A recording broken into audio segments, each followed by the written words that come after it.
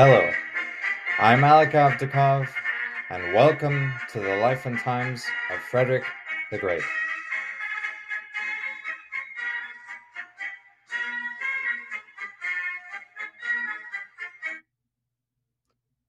I would like to start the episode by saying that history is in the making as I am speaking.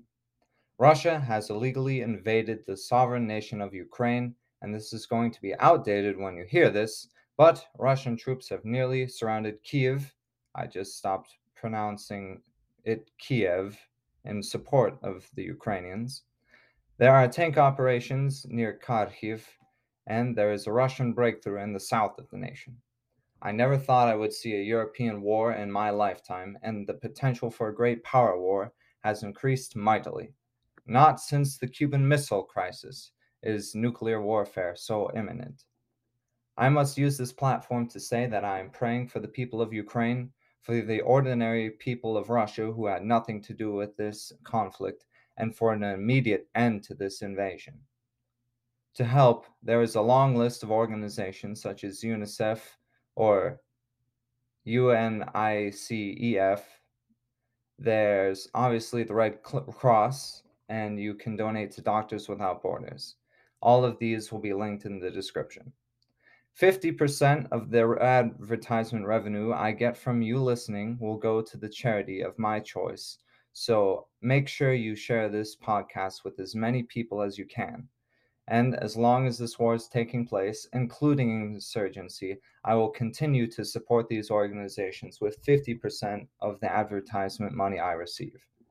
That is how much this means to me.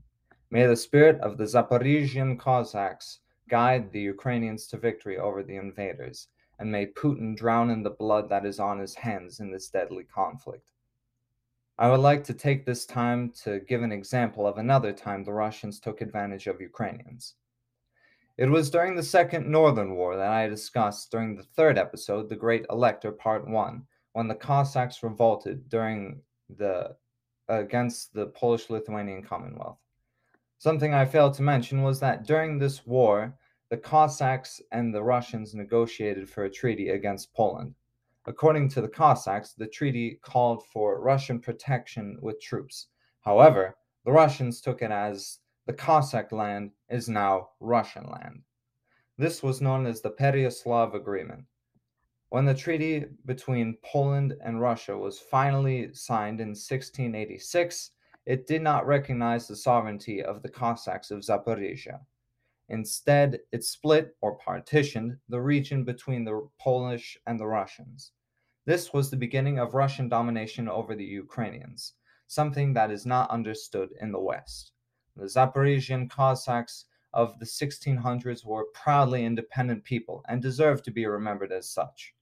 This is one of the reasons why Putin's statement that Ukraine has no historical precedent is 100% a lie. Truly, he speaks with the tongue of Beelzebub on his side. Anyway, remember to share this podcast with anyone you know. Your mom, your dad, your crazy uncle, your sweet aunt, and your weird cousins. I will use half the advertisement money I gain to donate it to charity of my choosing to help the people of Ukraine. I have no other way to conclude this episode other than saying, Slava Ukraina! Glory to Ukraine.